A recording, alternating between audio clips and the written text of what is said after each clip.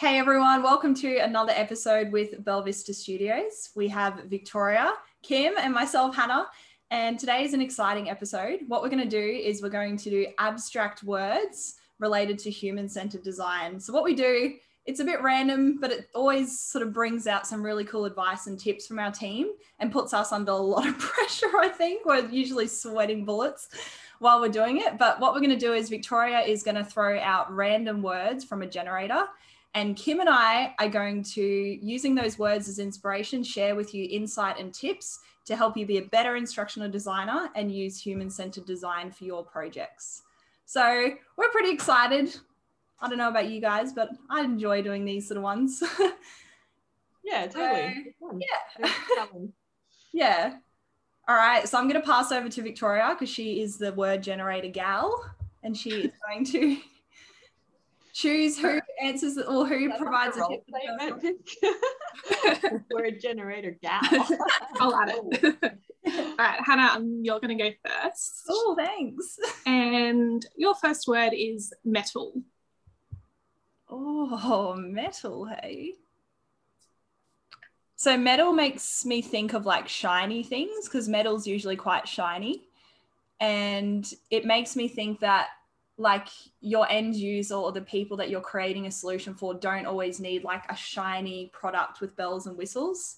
I think it's more important to think about what do they actually need and what will actually make a difference to their life. So if you're applying human-centered design, you find out what's going to be the best for them rather than thinking, I want to create this shiny, cool bells and whistle type solution. So yeah, my advice would be to find out from them what they need and don't put your own filter of what's going to be the best in front of that.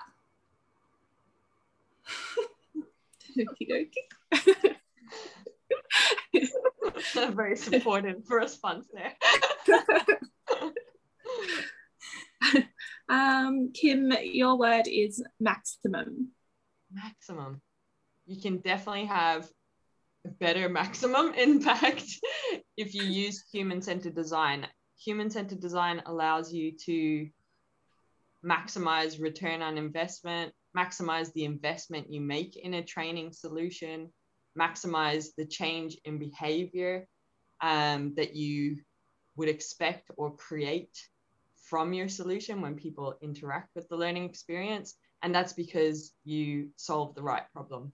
So quite often we will just be given a training solution and be like, go make this and start with slides and all this kind of thing. But because we put users at the heart of our solution and through the human-centered design process, you ask the right questions to understand the true problem, which then helps you move the needle in all the things that training can enhance and maximize.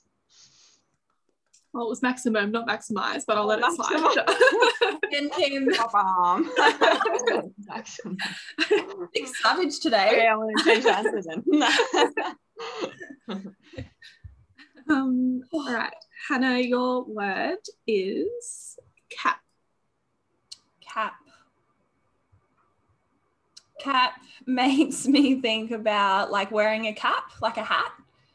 And I think in all situations, you should be wearing a cap that like gives you a lens of like looking at what the environment is and what's happening in your learner's environment.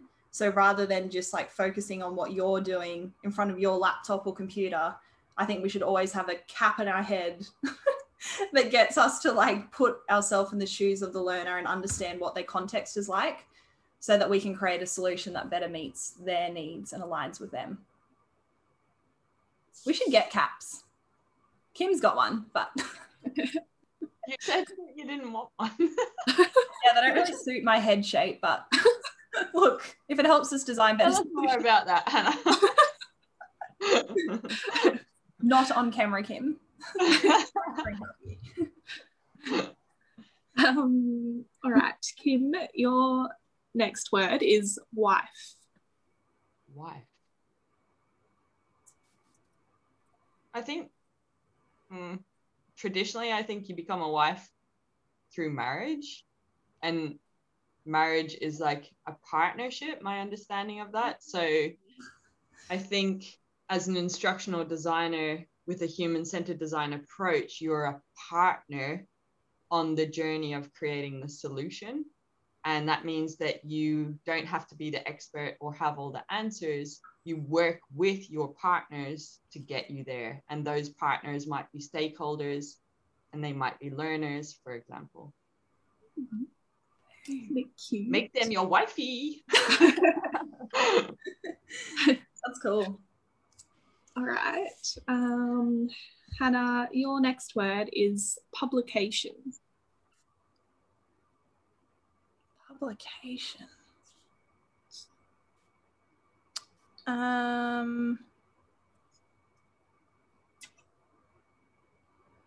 Ooh, I am stuck.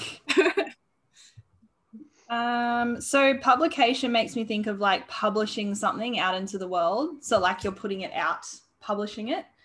And I think that before we ever publish a learning solution, we should always get feedback from our end users, because they will provide us with insight that could either provide you with minor updates that can really improve your solution or completely change the direction of it. But I think we should always be getting feedback before we publish any solution, because they're ultimately the ones that are going to be impacted by it and using it. Okay, so it needs to be harder than that next time.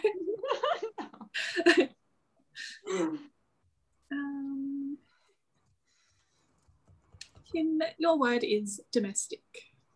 Domestic. Oh, okay. For some reason, domestic brings up domestic animals, and we all know how much of a fan I am of them. But people really freaking love their domestic animals. And I feel like as an instructional designer, you should have that same love for your learners and see how that influences the solutions that you create. What about for you when you hate animals?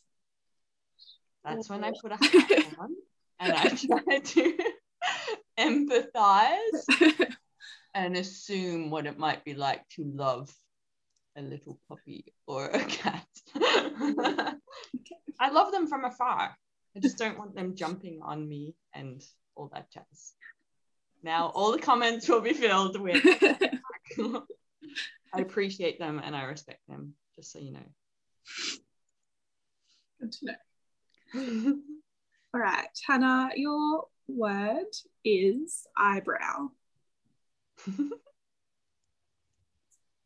Eyebrow is so monobrow is what it should have been.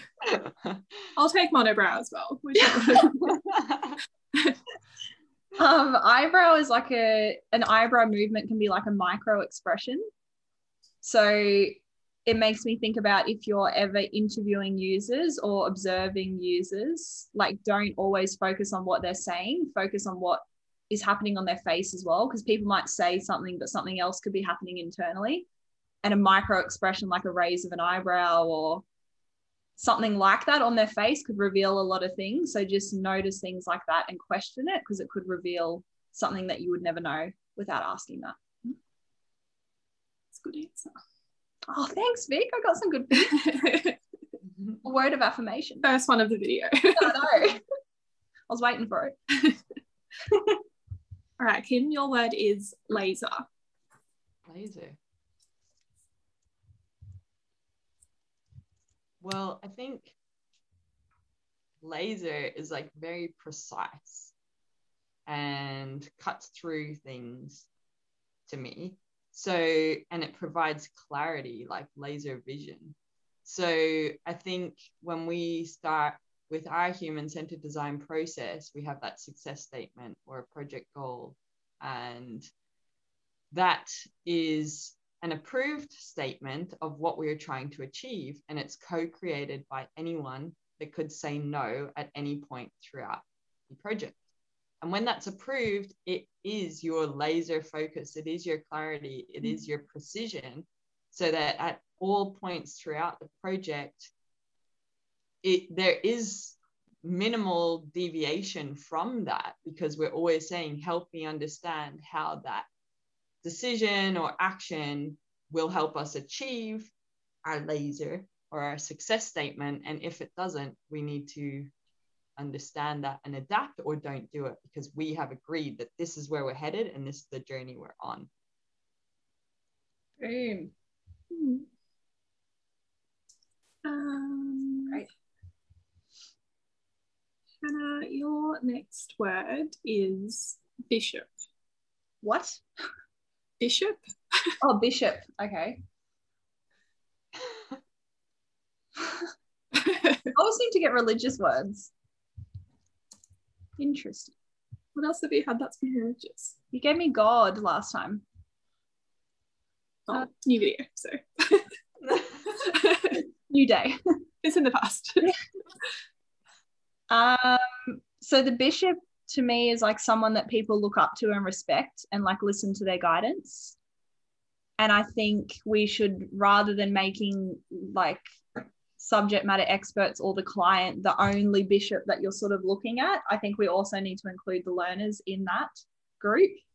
So like rather than just focusing on that bishop, which could be the subject matter expert or the client, you really need to like involve the learners and put them up there with the bishop so that you're incorporating everyone in your design, because the learners can add just as much value, I believe, as the subject matter expert or the client.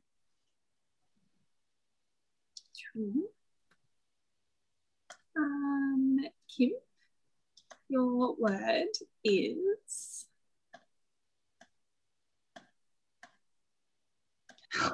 I hear is him.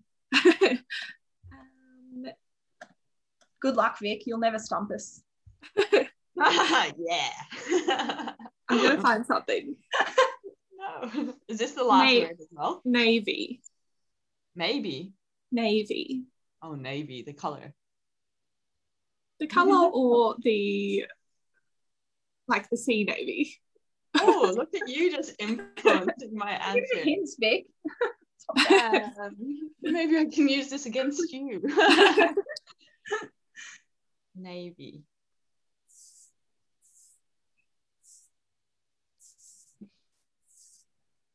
I think, okay, so I'm going to go to color theory. And blue or navy is traditionally associated with trust. So the color meaning, when we see it, and that's why we see institutions, banks, places like that, a lot of their logos are blue because they're like, trust us, spend all your money with us. So what I would say with that essence of trust is to trust the human-centered design process will get you the better results that you want as an instructional designer. All right, now what about one for the sea navy? That's all we have time for today. Do you want one for the sea navy? Sea navy. I don't actually know. I think they're called that, but I can't think of how else to describe it. The navy. I feel like the other one was like, go out on the trust the process, and now like, here's a stupid thing about the navy that I would like to share that I've been inspired by. I don't really know much about the navy. Are they? Oh, do you know what I do know? That David Goggins guy. He went through. Wasn't he a Navy SEAL or something? Yeah. He was like hardcore. I feel like, Hannah, I'm gonna like throw to you now because you're like the biggest fan of his like mindset. And if you're listening, David Goggins, you're amazing. Okay, so that was a alley-oop. So you do the slam dunk now with the Navy SEAL response. Well, I think like David Goggins, and being a Navy SEAL, he had to be like super dedicated. Like he was like super focused and dedicated, and like nothing would stop him from reaching his goals. Like he's super inspiring in that way. So I think we all need to be like super dedicated to our learner and do like everything in our power to make the solution the best for them, even if that puts us through discomfort or pain or doing things differently to the way we usually do things. Just like we need to have them as our goal. And yeah, I think through that we can be like David Goggins in the human-centered design arena. Well played. He's a legend. I hope he watches this. It's possible. Well, we're at 10 words. Do you guys want to do a couple more? No, that was like the epic ending. Great. Well, thank you so much. Thanks, Vic. Thank you so much, everyone, for listening and watching and putting up with a bit of our antics in that one. We're all a bit cray today, but that's good, I think. Adds a little bit of our personality to our videos. I hope you got some insight from that, which I think you would have, because the things we've spoken about like will add value if you take action on it. And like, we love human-centered design, and it has like made our life easier, and like we know that it works for our project. So please like listen to what we've spoken about. Look in the description, we have human-centered design opportunities for you on our Creator Hub. So there's like a playbook, there's a course you can do. So yeah, check out that and have a look at the opportunities available, because we just think it's awesome, and there's lots of other people that think it's awesome too. So join our tribe and learn more about it and add a better impact to the solutions that you create. But yeah, thank you so much for being a part of our community and listening and watching. What's up, awesome human? Thank you on behalf of myself and the Belvista Studios team for continuously choosing to learn with us. We really appreciate it. If the tips and the insights and the context resonate with you and you want to take your skills to the next level, or you want to make your life way easier, you will love our Creator Hub. The Creator Hub is a place for people like you and us. Basically, it's the stuff that we use internally at Belvista Studios, and then we just share it publicly with you. The Creator Hub is created by instructional designers for instructional designers, and what you'll love there at the moment is we've got a quiz, Could I Be a Better Instructional Designer?, that has so much tips in the feedback if you're interested in human-centered design or just taking your skills to the next level in terms of the solutions you're creating and the problems you want to solve. But in there as well, aren't we cute? That's us. But we've got the coaching courses, freebies, give us gratitude, and also we've got some templates. And basically they're always around the lens of learning experience design, instructional design, and e-learning. So a human-centered design focus is very much what we're about at Belvista Studios. So putting your learners at the heart of a solution and creating something for their needs. So there's the human-centered design stuff, and then we've also got the business stuff. So this is the stuff they don't teach you about when you want to become a freelancer or a consultant in the instructional design world. So go check it out. The link is in the description. You can check out everything that is available for you. Thank you for choosing to learn with us. Continuously invest in your skills. You will be rewarded as an instructional designer. Share this stuff, share it with other people, because when we are better instructional designers, we create better solutions that create better humans, that create a better world. So we have a very important role, and I'm excited to be on this journey with you. Have an awesome day.